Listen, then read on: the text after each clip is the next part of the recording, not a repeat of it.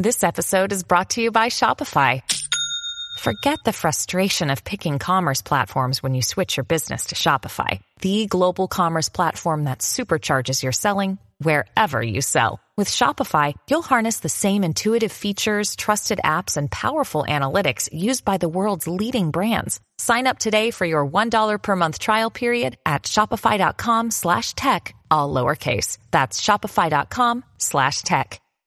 Hey everybody, it's Lon Seidman, and it's time once again for your weekly wrap-up, and I've got a bunch of topics to talk to you about today, including 2 or 3 updates from last week, including my LG Blu-ray player debacle, a temporary solution to uploading my snippet videos to multiple places, given my limited bandwidth here, trigger words and your favorite voice assistants and how I'm going to handle them moving forward.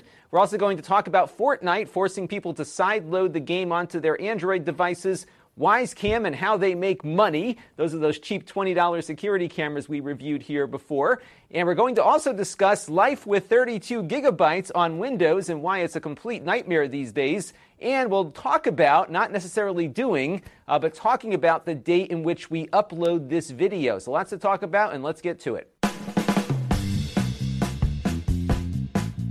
Now, I want to begin first, though, by thanking our newest members here on the channel. And all of these folks were people who contributed via Super Chat in my last live stream. That's Amir Jubran, Fernie Lopez, Maddie Matt 3078, Asti Fu, and Steve Steve. These are their YouTube names, so some of them may already be contributing in other areas, but I want to thank everyone who participated in that last live stream and everyone who's been supporting the channel on a regular basis and everyone who's been watching on a regular basis too, because all of those things equal channel growth. And this week's wrap-up is being brought to you by Plex, my favorite media serving application. We've been covering Plex, of course, in extensive detail here on the channel over the last couple of years. And what it does is it lets you install a server on an extra computer or on a network-attached storage device or an NVIDIA Shield, for example. And then you can take all the media that you have in your possession, like movies, music, TV shows, and then distribute that media to all of your mobile devices. And what's cool about Plex is that it will resize the media on the fly to accommodate the platform that you're viewing on. So it's a universal viewer, and that you don't have to worry about keeping different versions of media for different things. Plex will just resize it as necessary if it needs to do that. Plex is free to use. You can download it and get started without having to pay a dime. But if you want more advanced features, you can get the Plex Pass, which gives you DVR for live TV and live TV recording, mobile syncing, so you can download your media for offline viewing if you're hitting the road and are going to be away from an internet connection. You get free Plex apps across every platform, early access to new features, and a lot more. You can find out more at the links that you see there. Plex Gift will allow you to gift it to somebody else if you've got somebody in your life that doesn't have a Plex Pass that you think needs one. And they just updated their podcast feature this month, so you can now, first of all, download your entire subscription list from another podcasting application via OPML, so they have that capability now. They've also added offline support for podcast listening, which was something I was hoping would get there eventually. It's now there and operative. So they've got a really decent podcast client now that you can use to maybe replace another app that you might be using, and it will sync up your bookmarks and your subscriptions across everything that you listen to Plex on. So it's just another reason not to leave the Plex app when you're consuming your media. So let's take a look now at the week in review. On the Extras channel, we unboxed the GPD Win 2. That'll be coming up this week. We also unboxed the 8BitDo mod kits that I did a live stream on, and a full review will be coming up this week as well. And we unboxed and took apart the Asus VivoBook S14 to see what you could do to upgrade it. And that review, of course, posted up on Friday. So that's all the stuff we did on the Extras channel. On the main channel, we had that review of the Asus device. We also did the live stream of the mod kit installation. This was a fun project because it's a mod that I can do because there's no soldering involved or anything else that can release magic smoke. It was actually a very simple process, more or less, and you can see the entire thing from start to finish there. In fact, what I was doing in that live stream was kind of all the evaluation that I usually do for a product, so I was able to include you in that process a little bit. We did have some trouble with the live stream due to Comcast here where I live. As I always talk about, I have no choices in internet providers, so I get what I get, unfortunately. So this got broken up into 3 different live streams, essentially. So I'll link them all in the master playlist, so you can find that if you want to watch it from start to finish. It took about 2 hours or so.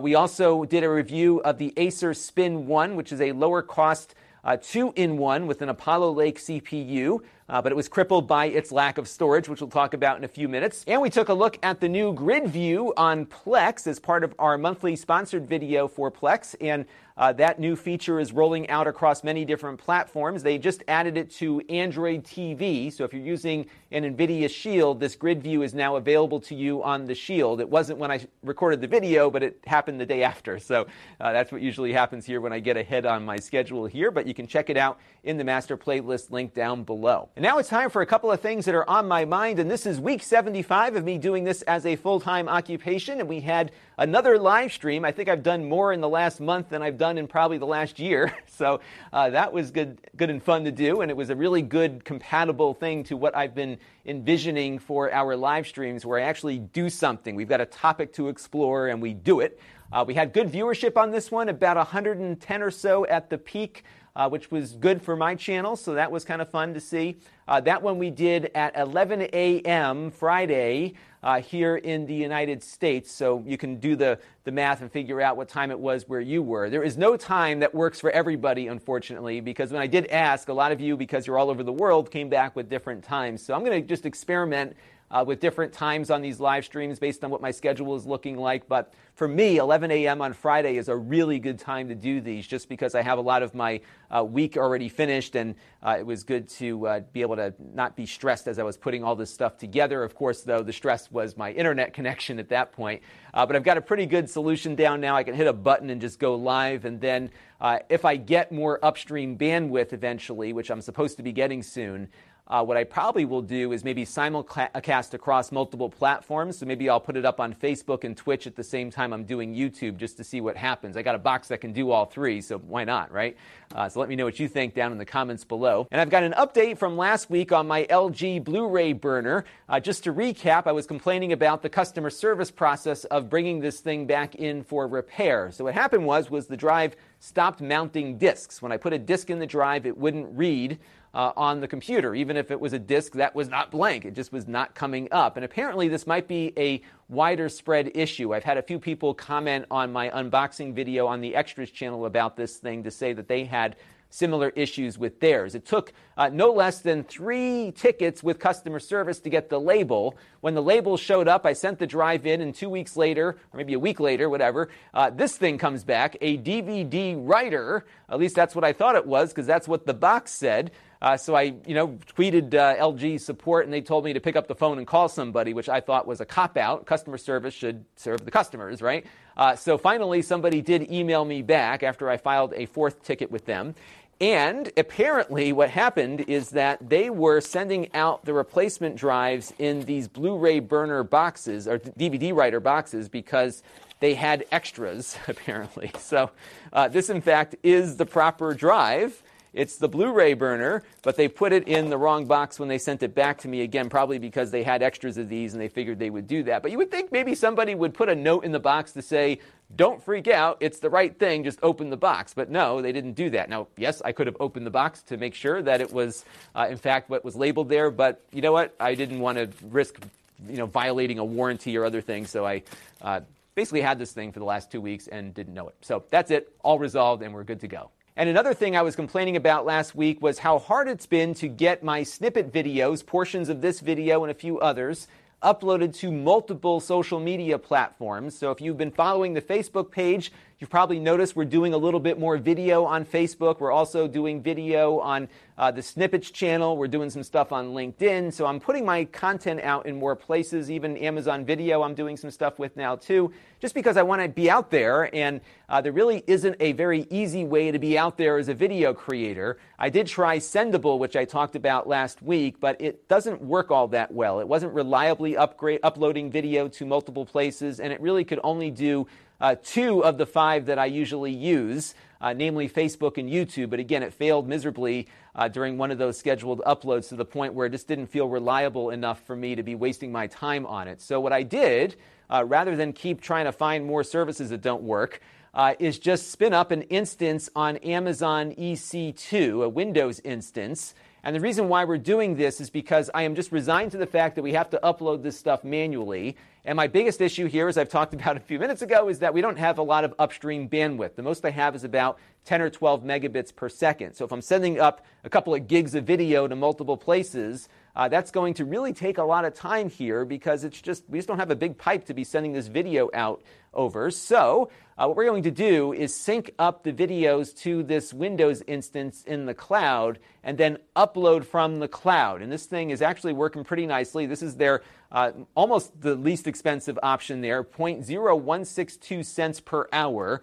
So it costs maybe about 38 or 40 cents a day, and we're only using this when we need it. So I'm not having it just sitting there idle when we're not using it. I turn it off, and then we turn it back on when we need to get some stuff done. And it's actually been working pretty well. So check out how this works. I've got my other Mac up here. I've got my remote desktop protocol application that I use. It's called Jump Desktop. On Windows, of course, you can use the RDP client, the remote desktop client, to access those machines. It's built right into Windows.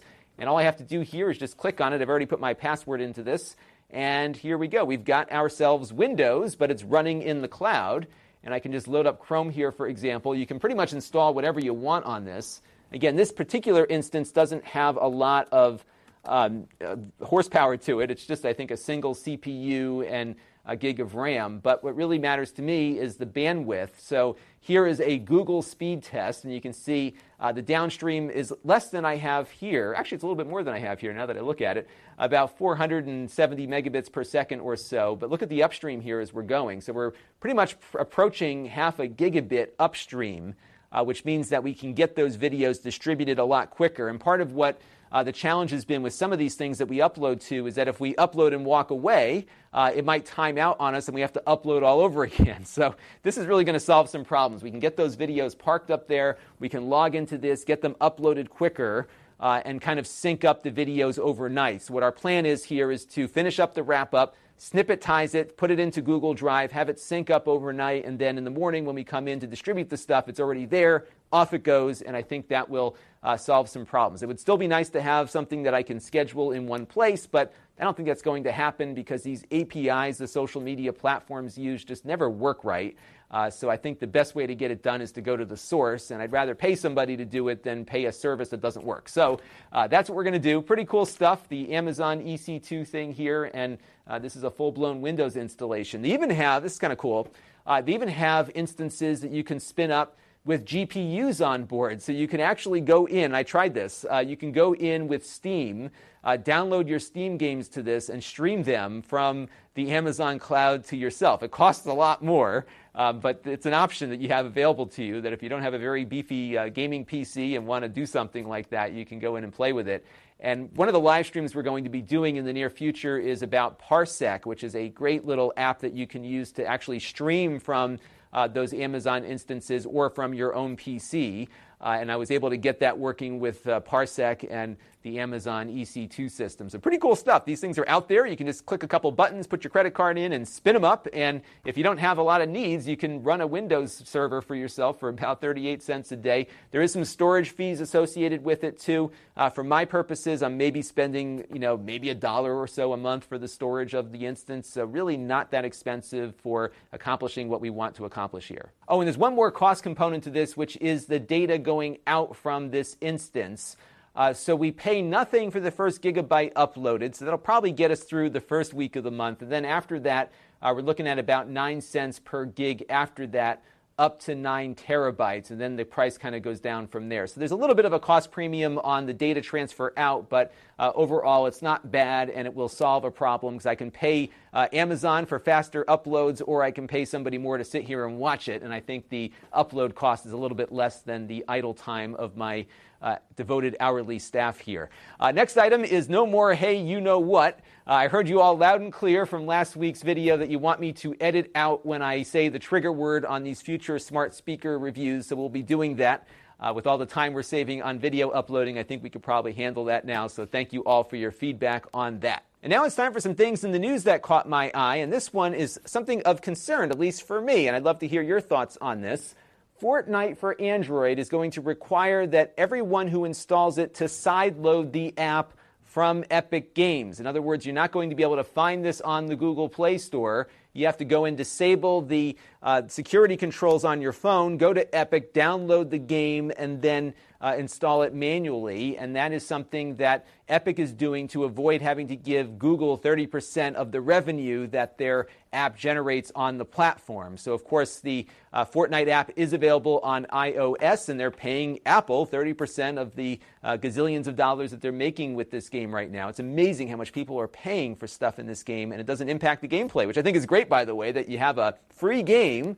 It's a good game that's very much sustainable as a free app. They've done a very good job in doing that without exploiting players, and it looks like people will pay if they have the opportunity to do so. But here's my issue with this, and we saw this kind of with Pokemon Go a little bit too, is that when you have something that is the most popular game ever, undoubtedly there will be people who try to take advantage of the fact that it is the most popular game ever and trick people into downloading what they think is the real app. I can see a lot of parents being asked to download the app for their kids. They Google it, they type in the wrong thing, they go to the site that looks legit, they download the app, and suddenly it's now infested with malware, or it is the actual game with something else added on as a payload. There's a lot of bad things that can happen here, especially if this works and other developers decide to do the same thing, and everybody just starts turning off all the security controls on their phones. Now, people who watch this show, I think we're all pretty good about this. We know what we're doing when we do disable those commands, but I think a lot of general consumers do not. And I think this is going to be a bonanza for malware on the Android platform, and I'd love to hear your thoughts on this. Pokemon Go had a similar issue where people were trying to install Pokemon Go on a phone that wasn't supported in its specification list but could still run it. So they were of course, going and finding APK files on other websites to sideload the game on there. And there was a ton of bad things that happened as a result of that. We're still seeing that now with Netflix and apps that look like Netflix but really aren't for devices that don't support Netflix directly. So again, this is going to be, I think, the start of something bad. But I would love to get your thoughts on it down in the comments below. And now it's time for a Q&A from you, the viewers. And our first question comes in from Robert Mayberry about the Wyze security cameras. That's what this thing is right here.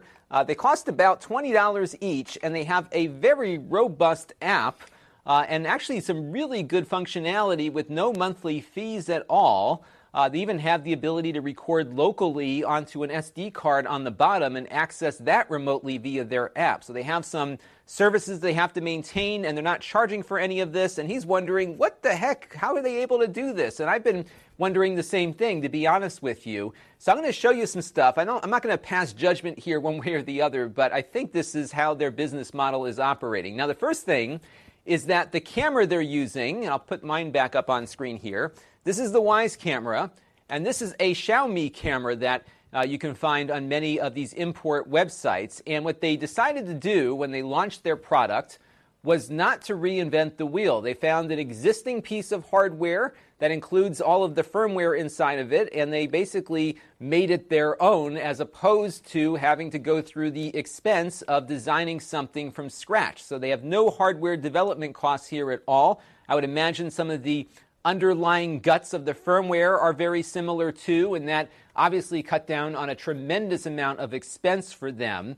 And the same can be said of their pan-tilt zoom camera. This was also a Xiaomi design that they incorporated their own firmware into, so they didn't have to design this one either. So they didn't have to pay a dime for hardware development, which can often be a big chunk of releasing a product to market. And the other thing that they are bringing to this space is experience in how to sell products. And that was what was really interesting to me. You can read this interview I have up on screen here from Starter Story.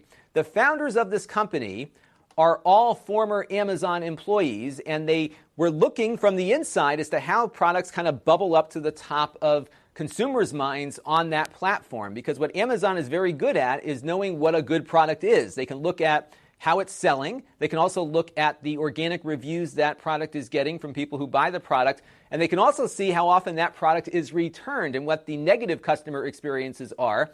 And of course, Amazon's algorithm, a lot like YouTube, will put the good stuff up higher in a search result than they will the bad stuff. And I think they probably witnessed this over and over again, where products without a lot of name recognition or without a lot of brand recognition, with very little marketing, can basically build up a recognizable brand on the Amazon platform because there are just so many consumers on it buying stuff. And I experienced this firsthand at my last job, where I was responsible, among other things, for managing the Amazon account. And we had a product that, sold a couple of cases here or there with them initially, but over time, as Amazon got more experience with our product and the fact that we could deliver it to them on time, the fact that the product was always consistent, we suddenly started seeing those sales increasing. And we ended up going, when I left, selling thousands of cases a month, which was pretty remarkable just to see how that all developed organically with practically zero spent in marketing to get there. And I think that's the experience they're coming with. They know how things get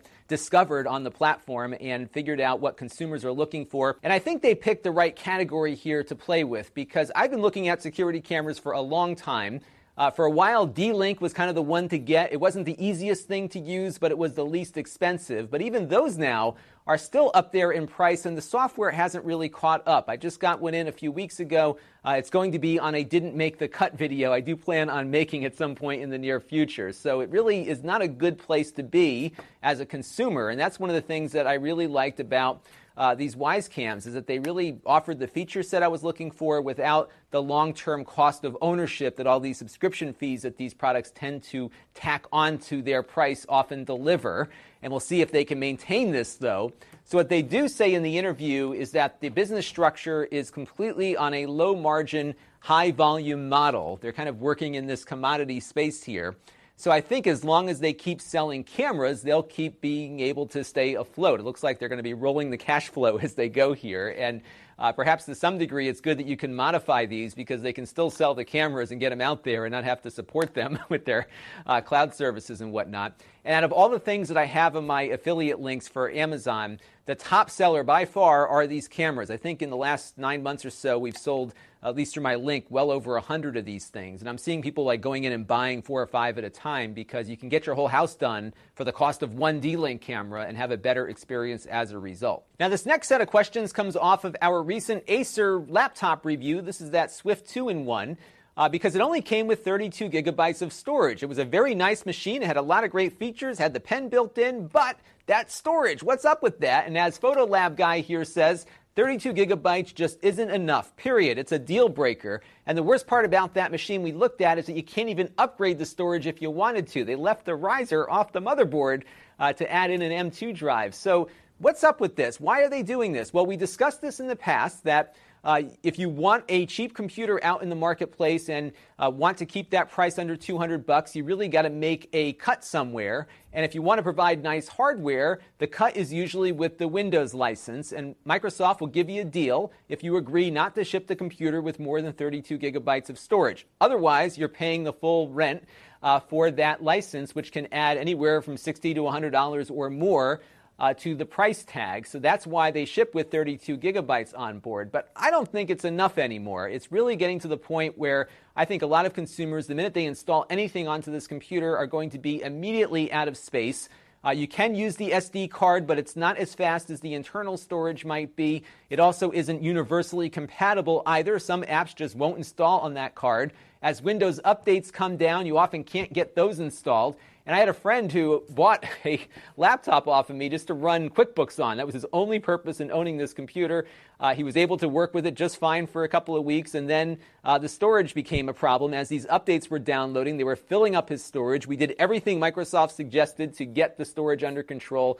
No matter what, we could not get enough storage on this thing to accommodate the updates. And for whatever reason, the feature that they offer so you can have the updates installed via the SD card, that didn't work either. We couldn't even reset the darn thing. I had to basically wipe it out from scratch, re-download the drivers. I spent hours just trying to get his computer back up in operation. And what we ended up doing with this is one of these HP laptops I looked at about 2 years ago. Is we took a solid-state drive, and they had a CD-ROM slot in this computer that wasn't used. So we Velcroed it in there and just popped in a full-size SSD just to get that computer finally situated. And this is a big issue because I'm looking on the Microsoft support site here. Just did a little Google search here. Look at this, 11,200 results of people all asking and dealing with the exact same problems. And most of these things have been cropping up since the anniversary update came out. And I can't even imagine the call volume that the manufacturers are getting from consumers who have computers that are just gummed up with update data. And that process of just getting these things cleaned up, clicking on this, going into this menu, cleaning it up here, going into this one, it's just an absolute mess. And I think they've got to either make it easier for customers to clean this stuff off or get these licensing restrictions under control, because you could easily put 128 gigabytes on one of these $200 computers and not exceed the price point here. And we're just at a point where I think Microsoft needs to, first of all, rethink about Windows in the first place and how they want to build their business model here, but also just make it easier for general consumers. I think this might drive more people to their competing Chromebooks than anything else, because if your experience is this bad and you've got 11,000 people all posting the same question on the Microsoft help site here, something is wrong, and I don't think this actually gives people a good experience with Windows, even at that price point. So who knows, but you're all right, and I'm going to keep bringing it up as these things come in, that 32 gigabytes just is no longer enough, and I hope that Microsoft reconsiders it. And the other thing here is I've got Windows Pro on my gaming computer over there, and I get spam from Microsoft popping up as notifications on a Windows license that I paid for. So what is it? If you're going to just offer the operating system, do it, and put ads on it then if that's what you want to do. But really, it's getting to the point where even if you pay for the license, you're still being treated like you didn't. And I think they've really got to rethink their business model with Windows. Now, this next question comes in from David Hoffman and Grassy20, and it was funny that this came in when it did, because I've been thinking about the schedule of uploading here on the channel. And David and Grassy here both would like to see the wrap-up get uploaded on a different day of the week other than Monday. So typically what I've been doing is uploading this video at 7 p.m. Eastern Time in the United States on Monday night. That's been what I've been doing probably for the last, 2 or 3 years or so. When the wrap-up first started, and I'll put a little overlay here so you can see what the first wrap-up looked like, I was doing them on Friday nights just to give people a little look back at what I had done during the week and then kind of look forward. And I started doing it specifically to reach out to subscribers, because once I started seeing that I had a good number of subscribers, I wasn't really having any direct communication with them beyond the reviews that I was putting up, and I wanted to fix that. So that was how the wrap-up came into being. And since then, it's gone from a 5-minute show to now this 30-minute monstrosity that it is today. And because it's so long, I don't know if Monday nights works the best. And I think I would really like to look at uploading it on a different day, maybe Friday night, maybe Sunday. And I wanted to get some impact or some feedback from you on the impact of this. Does Monday work for you? If it does, great, tell me. If it doesn't, let me know if maybe a weekend upload might make more sense for this. I look at what the GameSack guys do. They have a 30-minute show they upload every other week. They put it up Sunday morning here in the United States, which of course would be whatever time it is in your neck of the woods. And that seems to be working for them. They've got a long-form video. I think it works because people have time maybe Sunday morning to watch it. So that's kind of what I'm thinking here, is moving this show to another day of the week. And in order to do that, we have to rearrange schedules here. So I wanted to get some feedback to hear your thoughts on that. It would make my upload schedule easier because I could do a Monday, Wednesday, Friday upload and then have the wrap up there for Sunday morning. And that would give us, 3 reviews during the week at least, and then the wrap up on Sunday. So give me your thoughts on that down below in the video description or the comment section. And the other thing we're going to be working on as this new feature rolls out from YouTube called Premieres is starting to run the wrap-up as a premiere. So if you haven't heard about this feature, I think it's actually one of the coolest things YouTube has done in a while. Twitch has the same thing. Twitch did it first. But what it will let us do is upload the wrap-up, and then it'll be uploaded and available to you at 7 p.m. like it usually is. But what it's going to do is replicate a live stream where we can all be in chatting with each other as that video runs out. So it'll be kind of a a shared experience, and I can be in there chatting with all of you. It'll look like a live stream, but in fact it won't be, but I'll be there in the chat room, and that's what we're going to do with the wrap-up. Maybe not every week, but most weeks do that, because I think it'd be a really nice way to just continue this interaction that this show gets, and I'm so excited for that feature, so hopefully it will get implemented soon. But again, I just wanted to get your thoughts on what David and Grassy are saying here, because I was thinking the exact same thing this week, and I really wanted to look at potentially moving this date around. Now, our channel of the week this week is the Diary of an Arcade Employee podcast. This has been a lot of fun to listen to. What this is a guy that apparently works at a video game arcade somewhere that has a lot of retro 80s arcade titles, and they talk about maintaining them, first of all, but also some of the history involving the game that they're talking about that week, including ports to home consoles and everything else, and they've got 30 of these right now. It's part of the Retroist, which is another great podcast, so if you are interested in this kind of stuff, check out the Diary of an Arcade Employee podcast. Lots of good stuff there. So this week, I've got another ambitious week that I may or may not be able to achieve in full, but I have good hopes here. So the first thing we're going to look at is the 8BitDo mod kit that I did the live stream of. I shot a review separate from the live stream to be more concise, so maybe less than an hour and a half.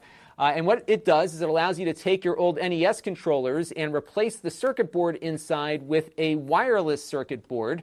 And this is what it'll look like when you're done. So this is a 30-year-old Nintendo controller that has been modded. And you'll have a little nub here at the top for plugging in the charging cable.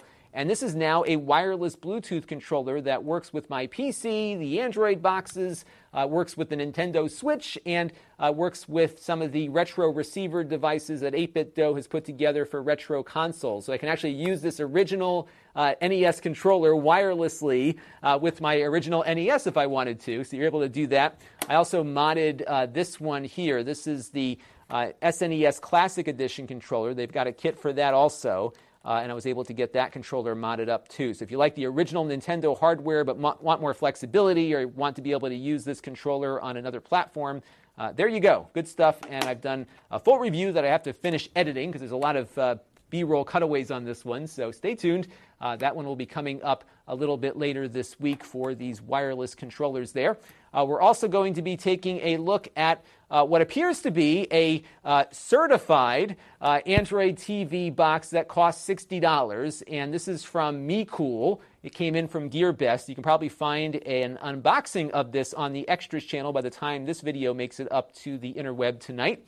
And this has an Ethernet port built into it, so it might be a little better than the Mi box, and at $60, if it is the real deal Android TV, may not be such a bad deal. Supports 4K supposedly, and also supposedly supports Chromecasting too. So we'll see if all that works in the full review that you'll see a little later this week. I know a lot of you are into these cheap boxes, so we're going to make that one a priority. And another thing I really want to get going this week is the review of the GPD Win 2.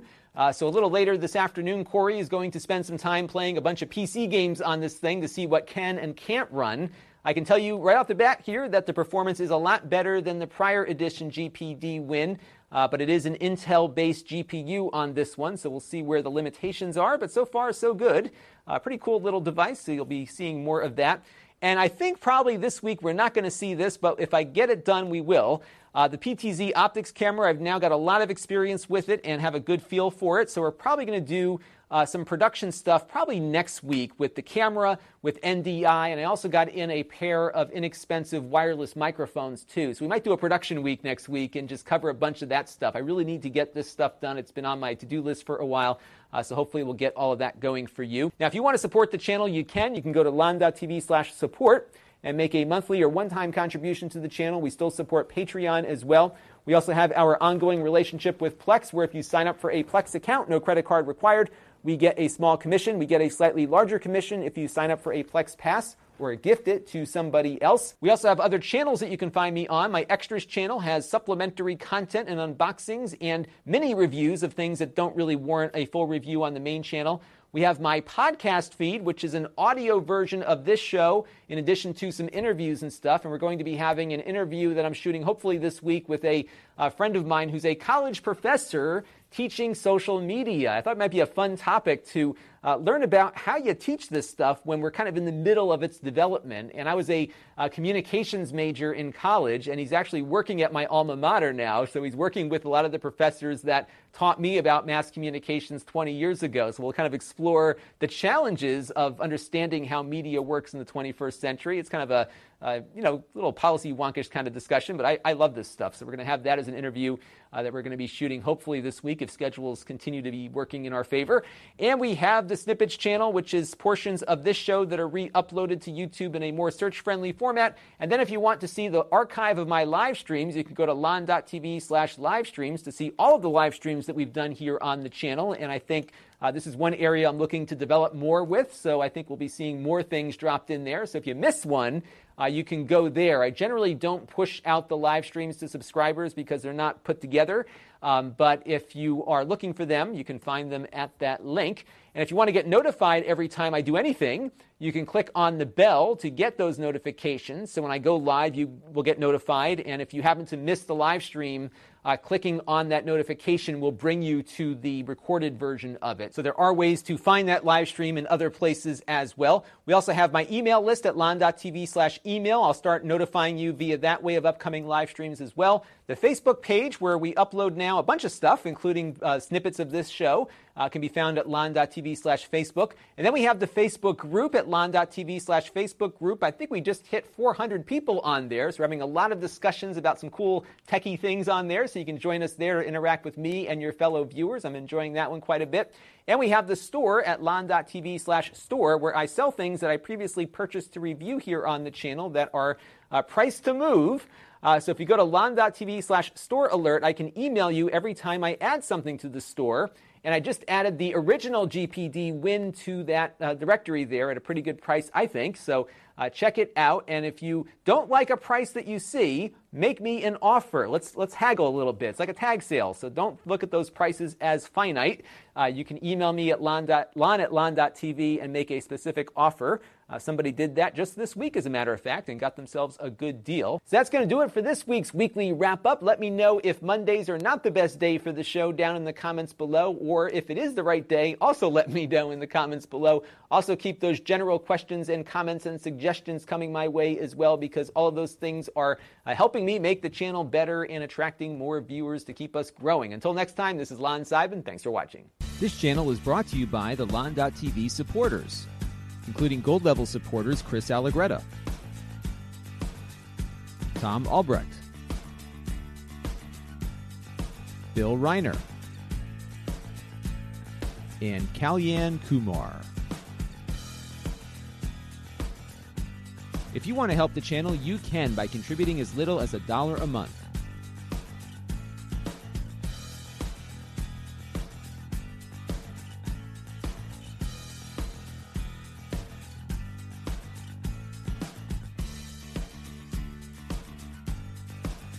Head over to lon.tv/support to learn more.